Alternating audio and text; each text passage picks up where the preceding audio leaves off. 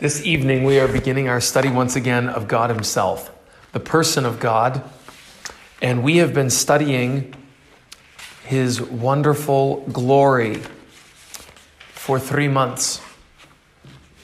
And now we want to study the heart of God, the passions, the affections, the feelings, the way His heart moves, or as it's written in the note, the motions of the heart, the divine seat of the affections. We have studied already His actions. We have studied His exalted glory. And our goal in this has been to know something of God. Today, I made a list of distinct attributes, and I got well into the 30s of different attributes of God. I looked at a number of books comparing their lists. Most books do not even list 20. Stephen Charnock, in The Existence and Attributes of God, lists less than 10. But Charles Wesley, as we mentioned last week, famously wrote in his poem, Glorious thy attributes we confess, all thy attributes confess, glorious all and numberless. Are God's attributes really numberless?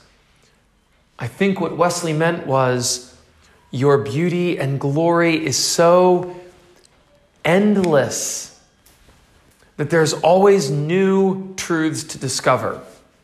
Tonight, I want us to think about some of those truths that are easiest for us to see when we think of emotions or heart or affections or feelings or passions. And so let's begin this evening with that which is most common. If you think of the affections of God, the feelings of God, I think we would all think of the love of God. So open your Bibles to 1 John 4, or just look at the notes because I've copied almost all of the Bible verses into the notes tonight. The love of God. When I searched for the virtues that are listed in the Bible, this one was not mentioned the most, more than all the others. Faithfulness and humility were mentioned more than love. But love must be a dominant theme when we pray, when we worship, when we draw near to God, because of the way it's presented in Scripture. And the passage that uses the word love the most is in what book? 1 John. And what chapter of that book? But chapter 4. So let's look at verses 10 to 16, 7 verses, and draw out 7 teachings about the love of God. In your notes, you can see letter A. God's love is prior to ours. Nico, can you read verse 10? And this is love, not that we loved God, but that He loved us. Yes, and it will say later on, we love Him because He first loved us. There it is, the same thing. It was God who loved us when we hated Him. There's something glorious to His love because it came first. The Father gets honor over the Son because He is first. Well, God's love is first of all. Secondly, same verse. God's love moved Him to involve Himself in the most costly and intimate dealings with man's souls. Kombin, Komelusaya, the rest of 10. John 4:10, and sent His Son to be the propitiation for our sins. Sent His Son. But remember, that begins with and. So what's before the and? Oh, go back to the line right above it. In this is love, or hereby love. By this love. Hilisi hinarando. Hilsi dirufuno. What is rufuno? He sent His Son to be the propitiation for our sins. And this we need to think most carefully on. Because love actually moved God. Do you see that? It's right there in the text. Because of this love, he sent. That means outside of this love, what would he have done? He would not have sent. It was the love that produced the sending. It was the love that moved. If anything can move God, it is his love.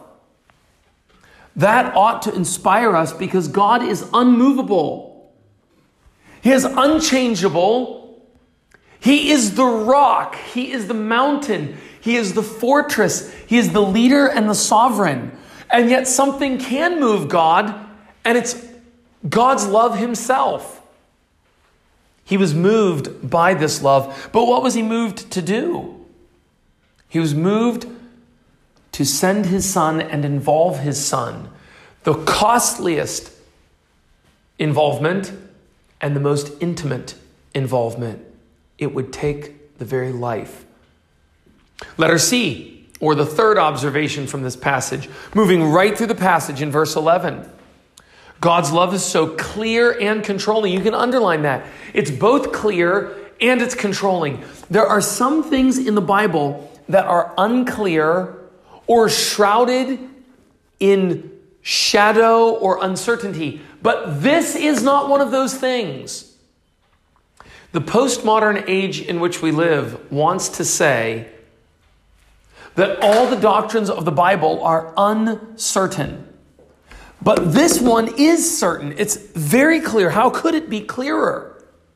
Look, look at the passage. Mana Kanisa? Beloved, if God so loved us, we also ought to love one another. How is it clear? Oh, it's used as the basis to control all of our ethical actions. Let me just talk to you for a moment about this. Ethical actions. I have a book on my shelf entitled 5 Views of the Law. One of those 5 views is called theonomy. In theonomy, we have all of the laws of the Old Testament as the laws for today. That's theonomy.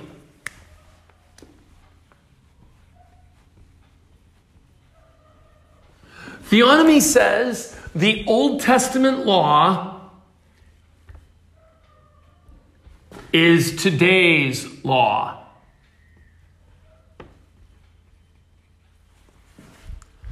But in that book, 5 Views of the Law, there's another view.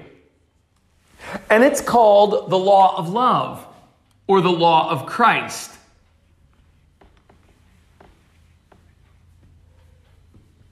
And that view says love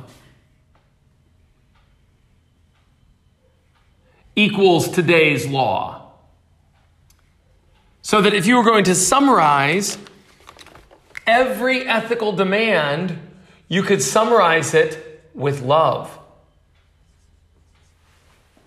Can anyone think of a passage of Scripture that would support this second view, that is the law of Christ is the law for today? Love. Well, Romans 13:8. Owe no man anything but to love one another. A new commandment have I given to you, that you love one another as I have loved you. A new commandment. So this view of the law, that is the law of Christ is the law for today, this view would say love summarizes the whole law. And that's what we find in 1 John 4, verse 11. By the way, this view, that is the law of Christ, is very similar to New Covenant theology. This theonomy would be covenant theology.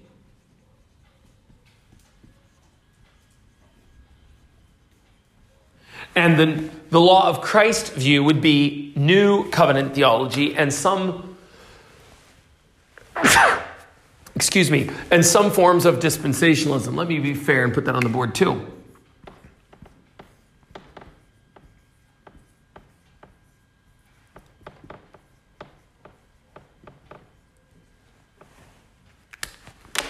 So when we ask ourselves, what kind of laws should we obey? One answer is theonomy, or the Old Testament equals today's law. The law for today is the Old Testament. Another view would be the law of Christ, or love equals today's law. Now, which one do we see in 1 John 4:11? Look there in the notes.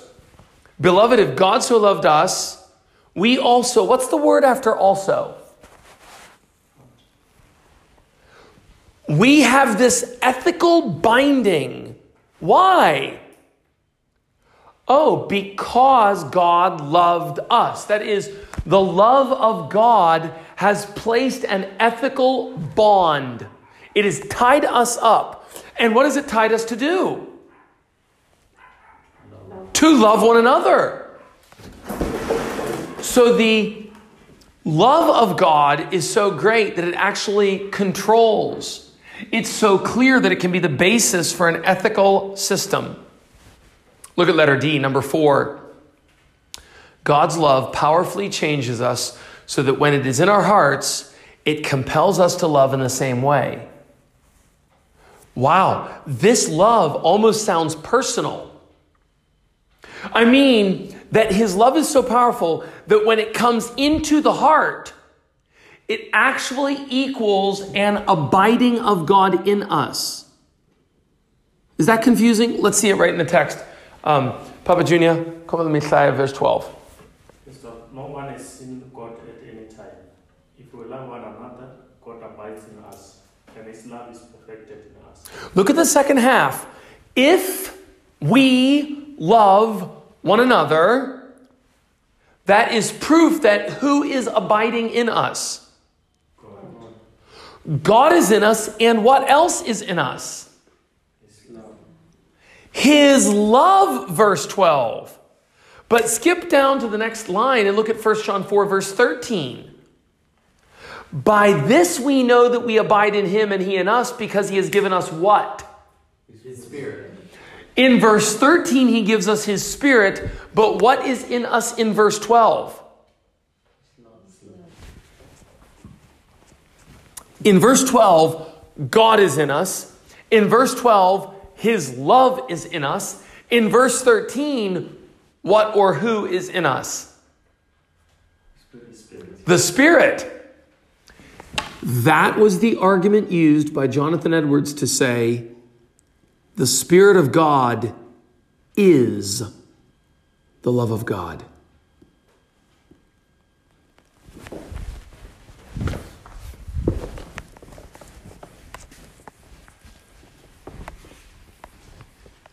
In Jonathan Edwards' essay on the Trinity, he argues that the Spirit, the Holy Spirit, is, not has, is the love of God.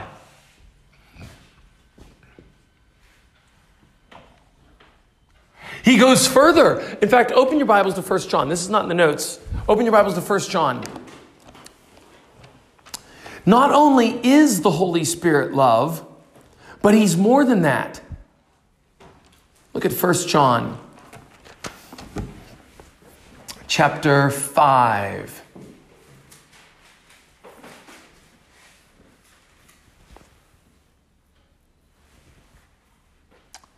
And verse 1.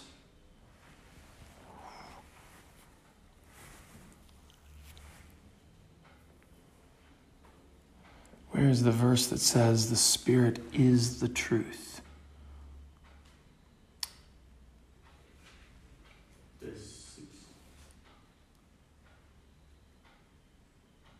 Yeah, that's the verse. I'm sorry. I looked right over it. Verse 6. 1 John 5, verse 6. Because the Spirit is what? Yes, and Edwards argues the Holy Spirit is the love. He is the truth. And further, he is the beauty. He gets that from Psalm, I believe it's Psalm 34. Now, amazingly, what that would mean is that we have the Holy Spirit, one of the members of the Trinity, who is equal to God's love and God's truth and God's beauty. But if you will remember Jesus Christ, he is called the Word. Jesus is the Word, and he goes on to say, I am the way and the truth. So Jesus would be the truth, and Jesus would be the Word. It's remarkable how the Bible often compares what we think of as impersonal attributes to God himself. We are often confused. My daughter even came to me, I think it was this week, or maybe it was last week, and said, Dad, what does it mean when the Bible says Jesus is the Word? How can Jesus be a Word? Now, that's a good question, but it underscores the point I'm making here. The Holy Spirit is compared to the love of God in verses 11 and 12. And then go to the very next chapter, and it's explicitly said that the Holy Spirit is the truth. And I believe it's Psalm 34, where Edwards argues the Holy Spirit is the beauty of God. My point behind that is, look down in the notes again on letter E. The love that is from God and dwells in us and works in our hearts so that we love others is none other than the Holy Spirit. This love is somehow gloriously alive. Have you ever thanked God for giving you a living love? That can't be, right? Ranzu arhani. But this Ranzu rahanya. How can that be? Rufuno can be the name of a person, but Rufuno asichiri, auchiri. But this Rufuno hukochira, this love does live. Somehow this love is alive. It dwells in us and it motivates us to do personal things. Look in verse 11. If God loved us, we ought also to love one another. Verse 12. No one has seen God at any time. If we love one another, God abides in us. It's the love that God has abiding in us that is pushing us outward to love others. How can you be pushed to do a personal action without a person? How can you be compelled over time to live and think and move and have affections without some kind of personal movement behind that?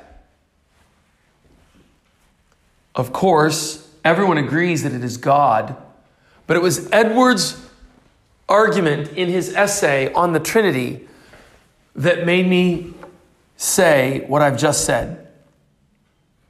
So if you are listening to this and you say, I don't understand how the Holy Spirit can be love, or the Holy Spirit can be truth, or can be beauty. First of all, my answer would be, look in the Gospel of John, when Jesus is called the way and the truth and the life. Jesus is called abstract words. And secondly, notice 1 John 4. And thirdly, Jonathan Edwards thought so as well. Letter E. This love that is from God and dwells in us and works in our hearts is none other than the Holy Spirit. Letter F. God loves the whole world. Look at verse 14. We have seen and testify that the Father has sent the Son to be the Savior of what group? Since you have your Bibles open to 1 John, go back to chapter 2 and verse 2. If you are reading 1 John, let me encourage you to mark down the key words of 1 John. One of those key words is Jesus.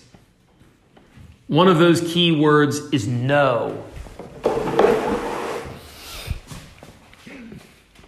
One of those key words is sin.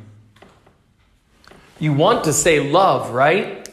I don't think love is one of the key words in 1 John. It's only found in chapters 3 and 4. You could say it if you want, but it's not spread out through the whole epistle. Same thing with light. Some people say 1 John is the epistle of light, but light is only found at the beginning of the book. It's not found throughout. Same thing with love. Love is found in 3 and 4, but it's not found throughout the whole book. But Jesus and no and sin are found throughout the whole book. And there's another word that is found throughout the whole book. World. Whatever Jesus is saying, whatever John is saying, he's writing a lot about the world. What I did in my Bible was I circled every reference to Jesus with a red pen. And then I underlined no with what color pen here? With a blue pen. And sin I underlined with a brown pen. And world I put a circle around with a green pen. So that whenever I'm looking, I can see immediately these words. World is found all the way through 1 John. Look in chapter 2 and verse 2. Who is the world? 1 John 2 verse 2.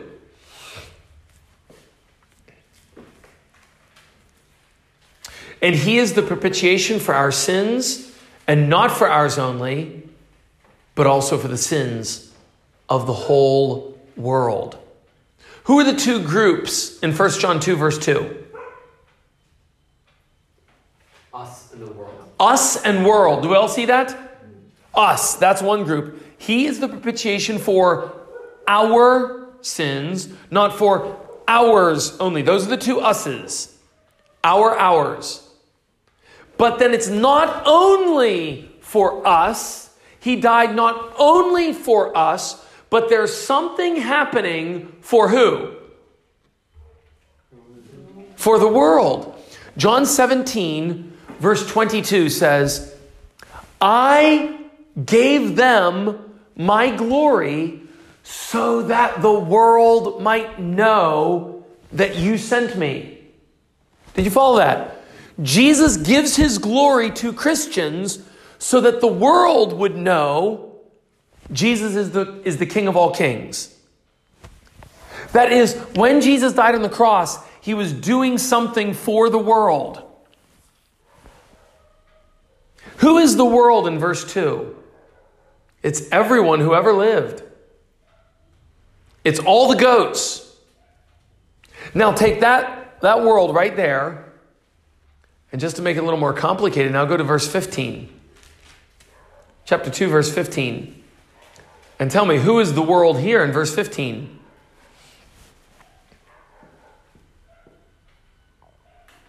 Do not love the world, nor the things that are in the world. Do not love the world. But wait, in 1 John 2:2, doesn't he love the world?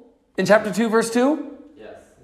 In 2 verse 2, God loves the world. In 2 verse 15, he tells us not to love the world. Who is the world? Caleb. In this verse, I think it's the carnal flesh. But in that verse, it's referring to all men. I think the world means everything that is opposed to God. Everything that's opposed to God. Which means in one verse, the world can emphasize the people that are opposed to God. That's verse 2. But in verse 15, it's the system those people made.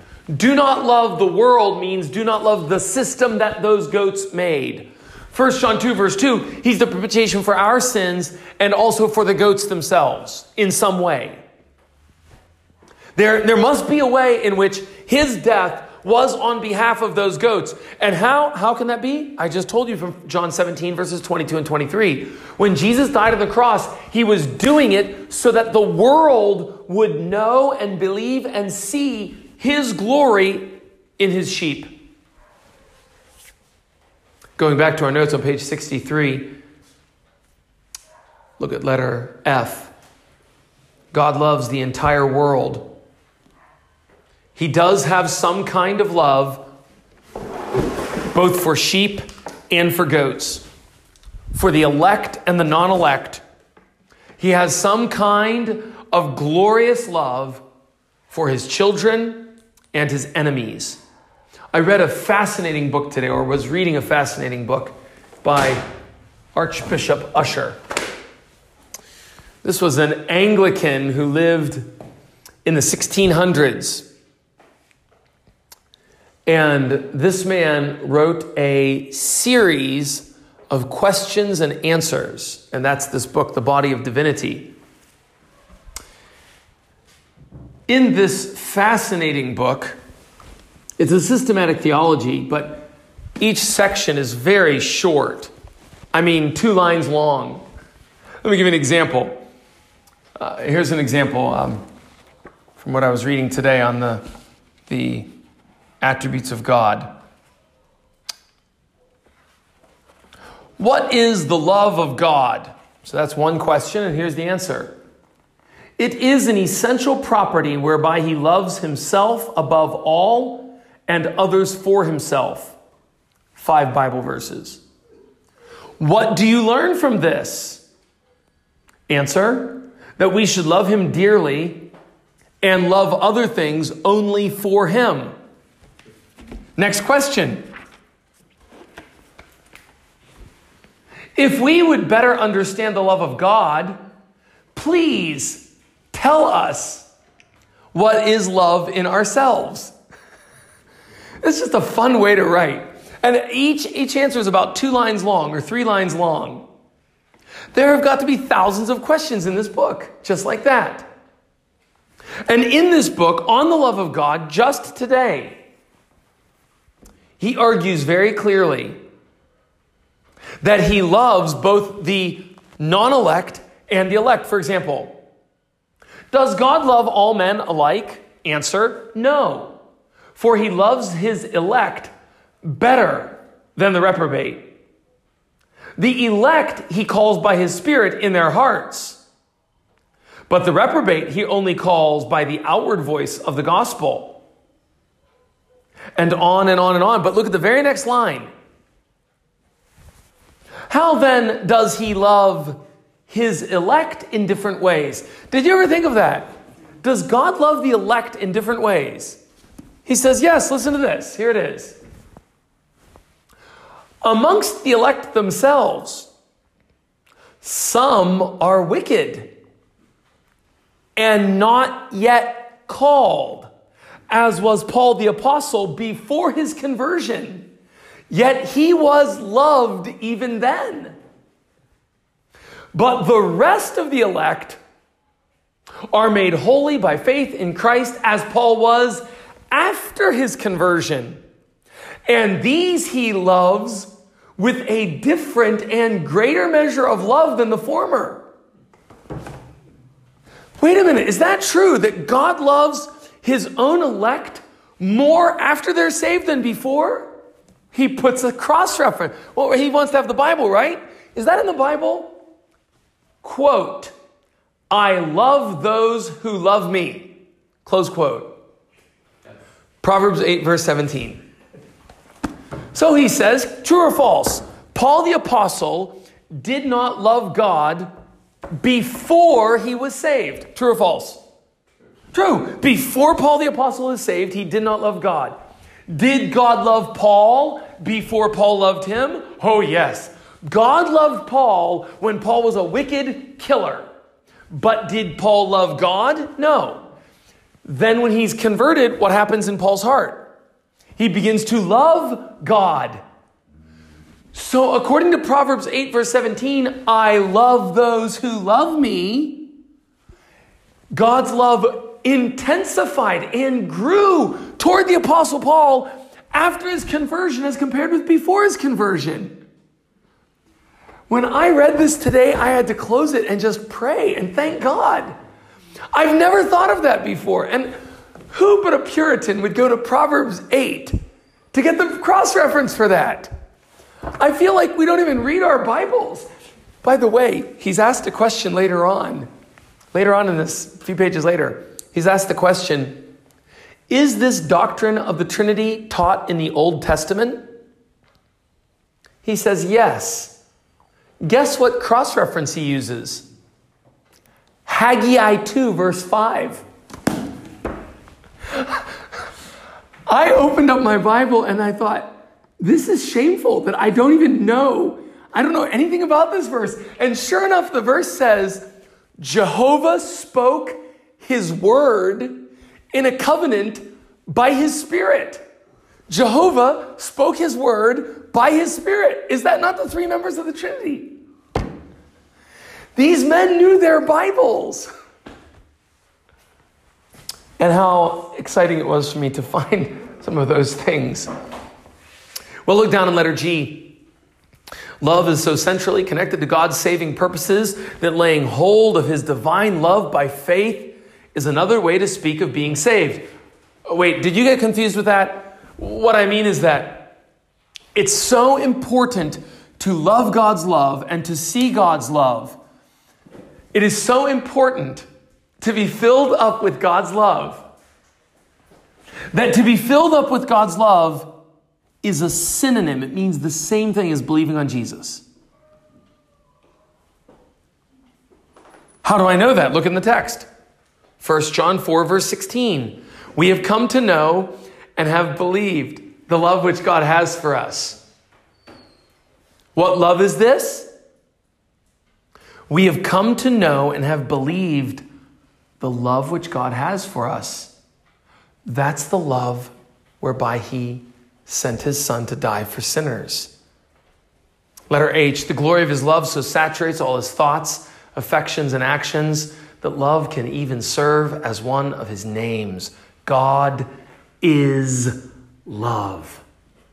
And as Edwards says, that's most clearly seen. If God himself can be love, then why do we have a problem with the Holy Spirit being the single embodiment of that love? Roman numeral 2, God's love flows in degrees. God loves himself first and best.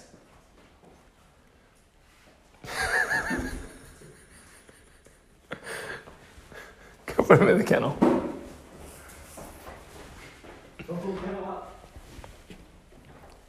God loves himself first and best. The first command is to love the Lord. What's the first great commandment, Nico?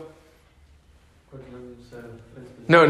Well, what is the commandment that all men are given that's greater than all other commandments? Love God. Deuteronomy 6, verse 5. Hear, O Israel, the Lord our God is one, and you shall love the Lord your God. That's the first commandment, the greatest commandment. Love God.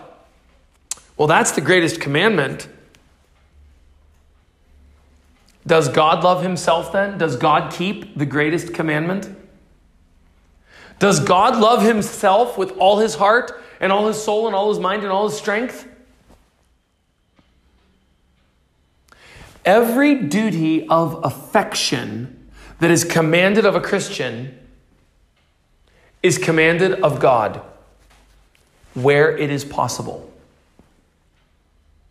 I say where it is possible because God cannot weep over his sins.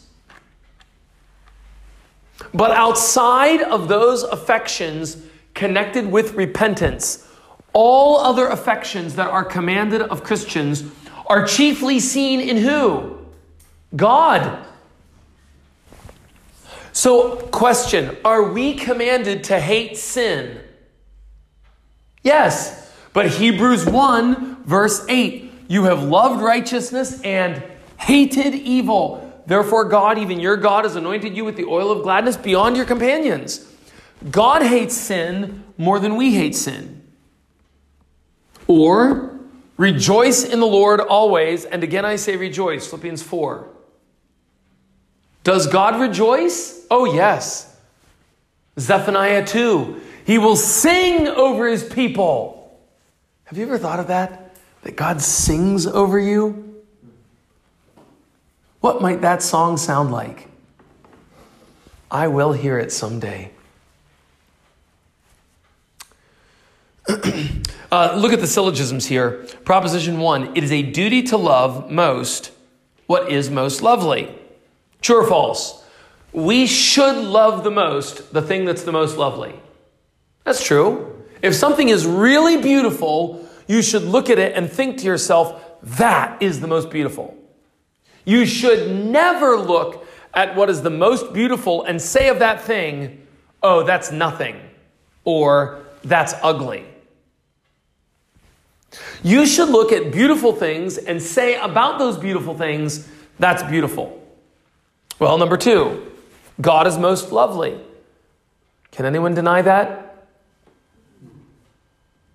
One thing have I desired of the Lord, that will I seek after, that I may behold the beauty of the Lord. The Lord is beautiful. Conclusion. Therefore, it is a duty to love God the most. True or false? It is a duty to love God the most because of his beauty. Yes. Now, syllogism number 2. Neglecting to love God the most is the essence of idolatry. Let's say you didn't love God the most. You would have to love something else. If you didn't love God, what are some things in the world that people love the most? Give them out. What do people love? Money. What else? Well, money kind of takes it all, doesn't it? Success, money, a family, a girl, themselves, food. As soon as you love something else as if it were the greatest and highest of beauties, you have begun on what sin? Idolatry. You have made an idol of that food or money or success. But proposition number 2, God does not commit what sin? God will never commit the sin of idolatry, but it is idolatry to neglect to love God. Therefore, God does not neglect to love himself the most. This is the whole message of the Bible. All men must honor God. They must love God. So God's love flows in degrees, and the first and greatest thing that God loves is himself. He loves himself more than any other thing. But what does he love next? Again, Usher helped me here. Usher says there's a cascade of differing loves God has. For example, God loves all of his creatures because he made them and they display his wisdom. But within his creatures, he loves some creatures more than other creatures. Can you think of what creatures God loves more than other creatures? Man. Yes. Which is why it's not a sin to kill a chicken. In fact, it honors God to kill a chicken. But it is a sin to kill a man. It's a good thing to kill a chicken and put salt on it. It's a bad thing to kill a man. Why? Because God has a unique love for a part of his creation. Or, God loves all men, but within that group of men, he loves most those who are sealed by his Spirit. Or, God loves all those whom he's chosen, but he loves most those who love him most. And there's Proverbs 8:17. Thank you, Archbishop Usher. I think we should read this for the book group. It's so simple, short little statements. And you're going to find everyone, you'll say, I thought I knew that, but he said it so clearly. Number 3, God loves his Son greater than anyone has ever loved anything. Letter A, he had greater love for his Son than you have for yours because both he and his Son were infinitely glorious. You might love your Son, but you don't love your Son infinitely without end. His glory has a beginning and it has an end. It began on his birthday and it will end somewhere, but it has an end. You say, well, I love my child. That's great. I'm glad you love your child. I love my children too. But my love has a beginning and an end because their beauty has a beginning and an end. But when the Father looked at his Son had glory that had no beginning and nothing. It was infinite. Letter B. The Father loved his Son more than you love yours because sin never interrupted their relationship. Sin has interrupted my relationship with my boys. I would love them more if they sinned less. And they would love me more if I sinned less. But what would happen with a perfect Father and a perfect Son whose beauty is infinite. What kind of love would that be? But look at number 3. The Father loved the Son still further than you love your children because he loved his Son with infinite energy. What mother has not reached 7 o'clock at night and thought, I can't wait till the kids go to bed? Why do you think that? Because noneta azone. Yes, much. You say, I can't take it. My energy began at 6 o'clock or 5 or 4. And it's now past. My energy is out. I can't do anymore. I'm so tired. But can you imagine if your energy was like the Victoria Falls? Night and day, never taking a holiday, never taking a break, pouring over an untold amount of energy.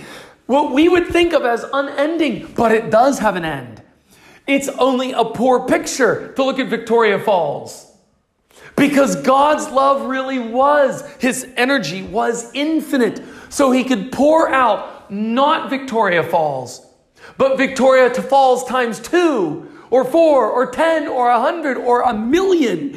Take 1,000,000,000 Victoria Falls, and it's only a drop of a bucket of the kind of energy that the Father poured out on the Son. I remember the day I got married, and I thought, I am going to have such a great time with my wife. This is wonderful. But soon, we both got tired, and we had to sleep. And soon we both became accustomed to one another, and then we had to go to work, and we were distracted. That's life. You may say you love her, and maybe you do with all the strength you have, but either way, even if you loved your wife with all the strength you have, it's going to run out. And there's going to be a time, in fact, even before we were married, when I was living here and my wife was in the US finishing her degree, I can remember a few times talking to her on the phone. And then suddenly I heard the phone hang up and I realized I had fallen asleep on my fiance before I married her.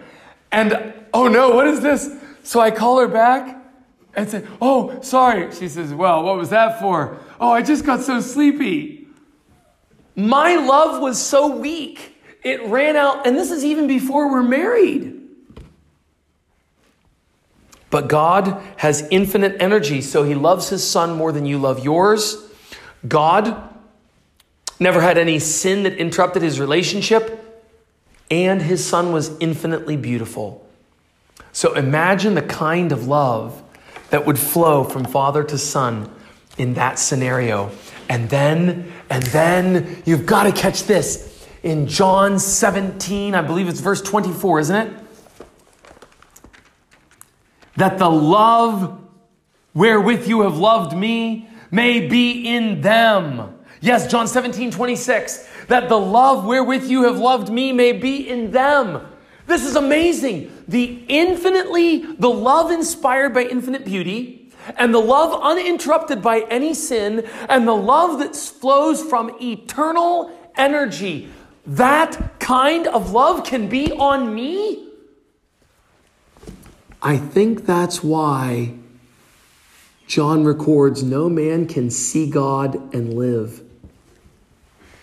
How could we even endure God giving infinite energy and infinite resources to pour down on us? If we were not strengthened by his own infinite spirit, we couldn't even take his love. This is pictured in C.S. Lewis's novel, The Paralandra, where at the end of that book, 2 angels meet a man. And the 2 angels are surprised because they weren't expecting to see this man. And when they see him, they begin to talk. And then they say, be careful. If you touch him without being very careful, you might kill him. That is the angels speaking to the man. In that same series, the book before it, Out of the Silent Planet, the hero sees an angel, but he can only see this slightest flicker of light, he has to focus his eyes and stare and strain. And if the lighting is just right, he sees something like a shadow, something like a flicker. And he says, is that the angel? And he says, I can't see you. And the angel answers him, I can barely see you. In my world, you're not very real. Can you imagine that? Now, angels are just created spirits. What about the one eternal, uncreated spirit with infinite energy and no sin pouring out that kind of love on us? It would be too much for us. It would overwhelm us. Imagine when Moses went up into the mountain. When he came down, his face was shining. And I don't think we have a right conception of this. The people said, cover your face. Oh, we can't look on you. Why did they say that? Because they were surprised that a man was bright? No, they said that because something in his reflection hurt them. A man in the presence of God merely reflecting the offshoots of Shekinah glory is too great for men to see. Cover your face. We can't look at you. We can't come near you. And they even said, you go speak to God for us, because if he speaks to us, we will die. That is, if God comes and in love just talks to us, we will die after we've seen the glory reflected in the face of Moses. And that was a loving, kind, compassionate, merciful demonstration of God. This is God's great love that he will pour out in unending and overwhelming power, such as I saw today.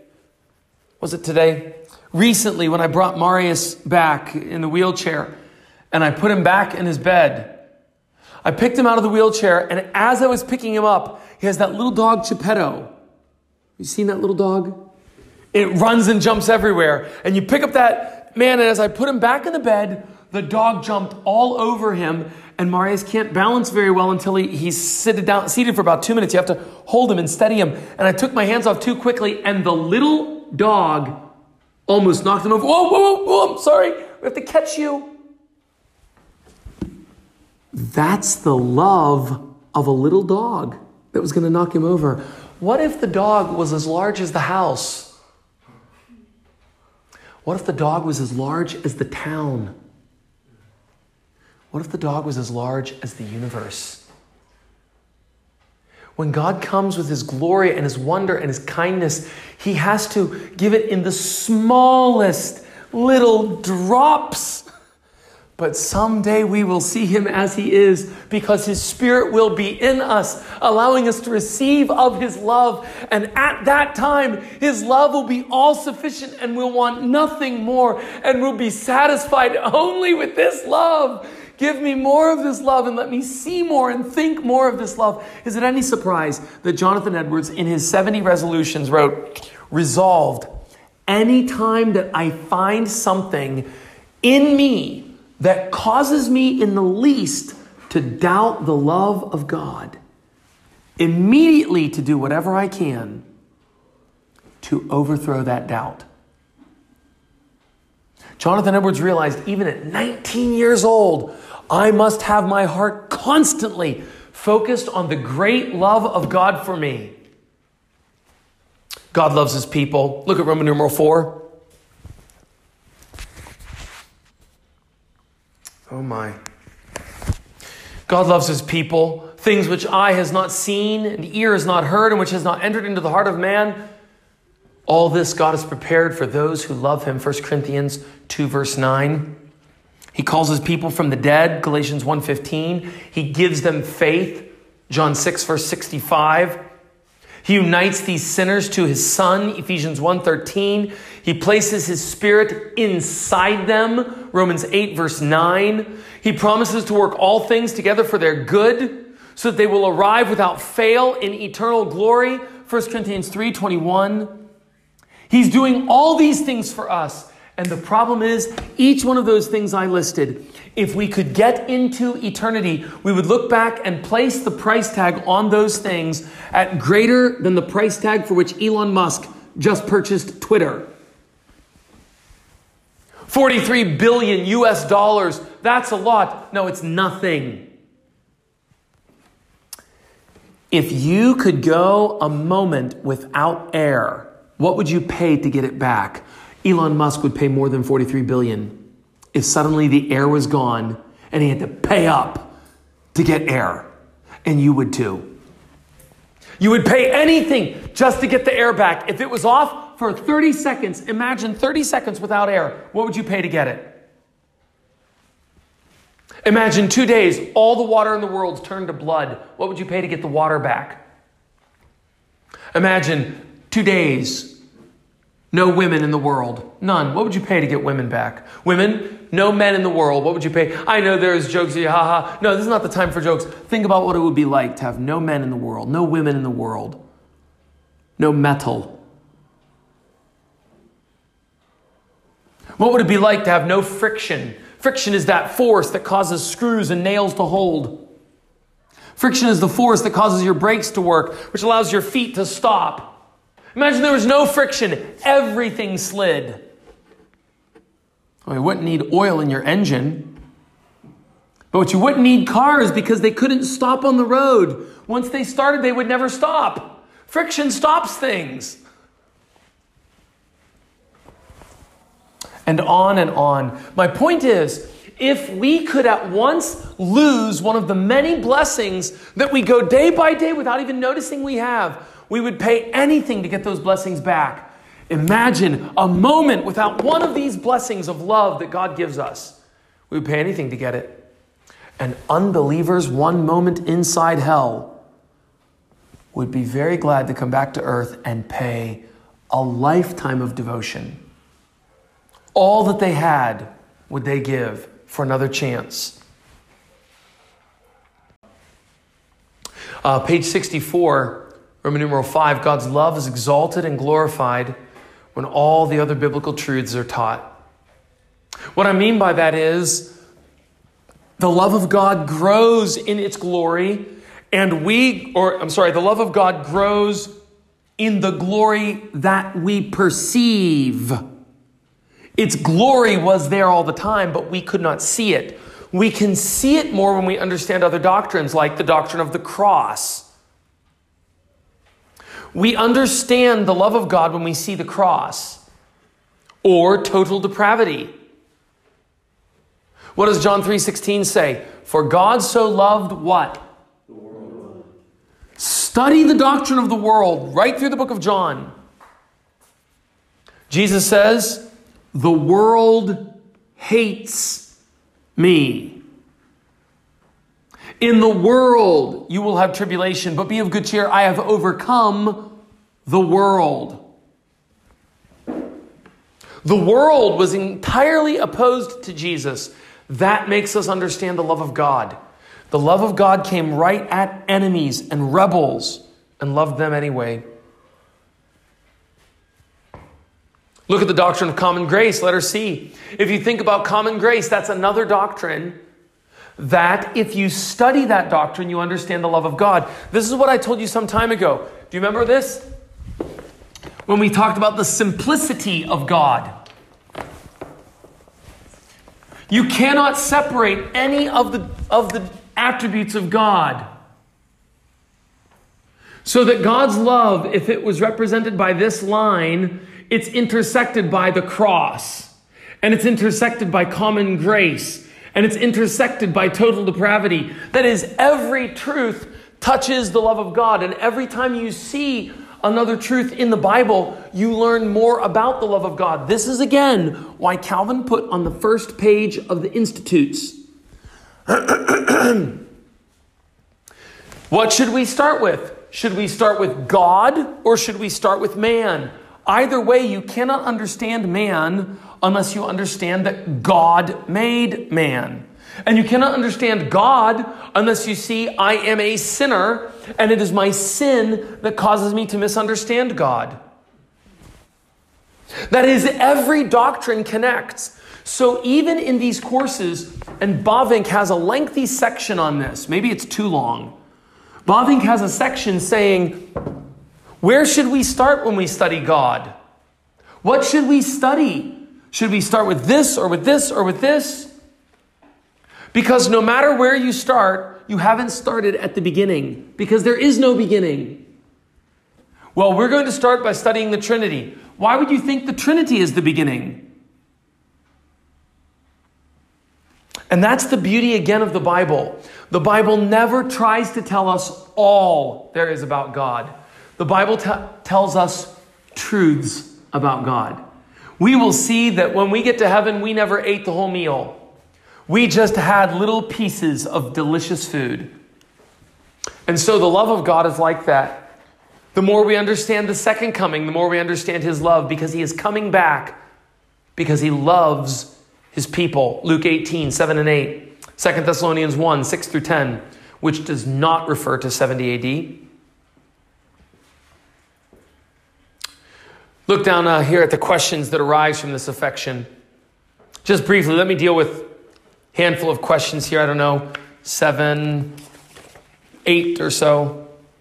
Does God love all men? The answer, yes, God does love all men, but he does not love them all in the same way. 1 Timothy 2. Pray for all men, for kings and for all that are in authority, who would have all men to be saved and to come to the knowledge of the truth. God wants all men to be saved. But 1 Timothy 4:10, the same book, 2 chapters later. He is the Savior of all men, but especially the ones who believe. So God loves all men, but in different ways. Well, then how does God's love differ? He loves his own people with a love that will raise them from the dead and give them the Holy Spirit. Question number 3. Is that fair? Answer, of course not. Only a goat would talk about fairness.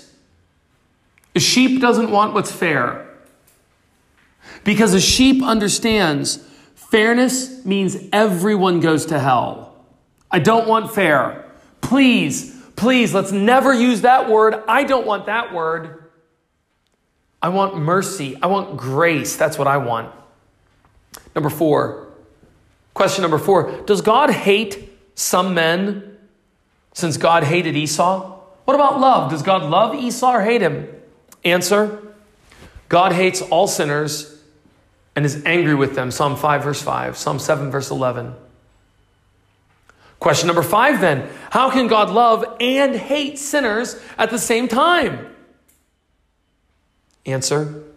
His heart is able to despise them in their sin and yet yearn for their conversion and repentance at the same time, so that he can pour out kindness on the ones that he both loves and hates at the same time. And if you say, I can't understand that, that's why he is God and you are not. He can do these things. He's able to love and hate. But at the same time, remember, that's communicable, incommunicable, shared, unshared. There's some things God can do that you can't, but you're like that. Can't you do that? Have you ever been very angry with your child? I should look at the parents here. Have you ever been very angry with your child? But even then, you still loved them, didn't you? You didn't want to kill them. You only said you did. Number 6. Does God love some Christians more than others? Answer, God unites all the elect to Christ and gives them all the eternal graces of the Holy Spirit. Yet some receive greater grace while here on earth. So I think that we can say, therefore, that this extra grace is greater love. 1 Corinthians 15:10, Paul says, but the grace of God was more in me, so that I labored more abundantly than all of them. So if Paul can say, God gave me more grace than he gave to them, I think if God gives you more grace, there's a connection with love as well. Number 7, how can a loving God send men to hell? You know, we're going to deal with that just now. So let's pass over those. How can Christians use this affection? What can we do with it? Well, we can think much on this love so that it might create true humility. Think much of the love of God. Ponder it. Pray about it. That was last month's prayer. Did you focus on that last month when we were praying as churches from Philippians 1?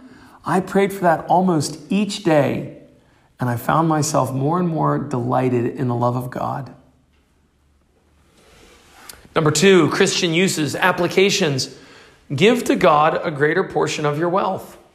When you think about the love of God, we should open up our bank accounts and our wallets. We should say, I wish I could give more. Oh, I'm just so sad that the money's gone. It gives me so much happiness to give more money. Some of us have felt that way. When we get to the end of a good night's sleep, we wake up and it's 5:30 in June and it's so cold. What about 30 more minutes? No, I got to get up. Do you feel that way? Does anyone relate to that feeling? Why don't we feel that way with our offerings of money? Oh, I gave 1,000. Oh, I wish I had 500 more. Letter C, live your life as if it were completely devoted to the Lord Jesus Christ. Do not settle for a loose kind of cultural Christianity. Be sure that your Christianity is modeled after the book of Acts. Letter D, or the 4th application, devise some means for communicating this love to others so that they too may share the love of God. I've told you many times, when I first came to Africa, I came here because I was motivated by the terror of hell. But over the last 18 years, my heart has been growing. I am so enamored with the love of God that I can say, I want more days in the week to preach in more villages. And Lord willing, when I come back in September, I'm going to try to put a different church or a different village on 4 days, at least 4 days of the week, so that I can try to plant more churches and more villages, because so many people need to know about the love of God, and I would be happier. It would make me happy if more people saw what I see. You're starting to see it, and the more I see you see the love of God, it's a double bonus for me. I don't want paychecks. I don't want big buckies. I just want more people to see and enjoy the love of God. And if that could happen in more villages, among more Tsongas, that would be almost heaven. It'd be too much for me to bear almost. Holy Spirit, give me strength to not only save those people, but then be able to endure the joy and happiness of seeing them come to Christ. The 5th application, reject every form of religion that tends to make you love the gift more than the giver. 1 Peter 1, verses 7 and 8. Throw the prosperity gospel on the ground, spit on it, and step on it. Take every chance you can to correct and draw and love and pray and help those who are bound with that demonic religion. 6th application, examine yourself to see if you take pleasure in his love for you. Do you really enjoy the love of God for you? 2 Corinthians 13:5. It is very common that men slip from their interest in the love of God, so take special care for your own soul. How encouraged I was this week when one of the young men texted Caleb and then me and said, I still love the Lord. Please pray for me. And what made that special was that very morning, I had prayed for that young man that he would love the Lord. God answers our prayers, and he puts that desire in our hearts. Number 7, letter G, 7th application. Overlook irritations. Be hard to offend. Don't be bothered quickly. Be the kind of Christian that just smiles and laughs and loves. Be self-deprecating. Don't be easily bothered because you just love the brothers the way God loved you, right? 1 John 3, 14 through 16. The way we'll know that the love of God is in us is when we love the brothers. And the last one, letter H, number 8. 8th application. Never overlook your own sin. Be skeptical of your own goodness so that real love for God will cause you to be more holy. I feel like in this one attribute of God, we've got basically the entire Trinity. We saw already the doctrine of the Trinity in the love of God. We saw practically I just gave an application on church planting and missions, on money and finances, all from the love of God. May God give us a greater love for his love. Are there any questions?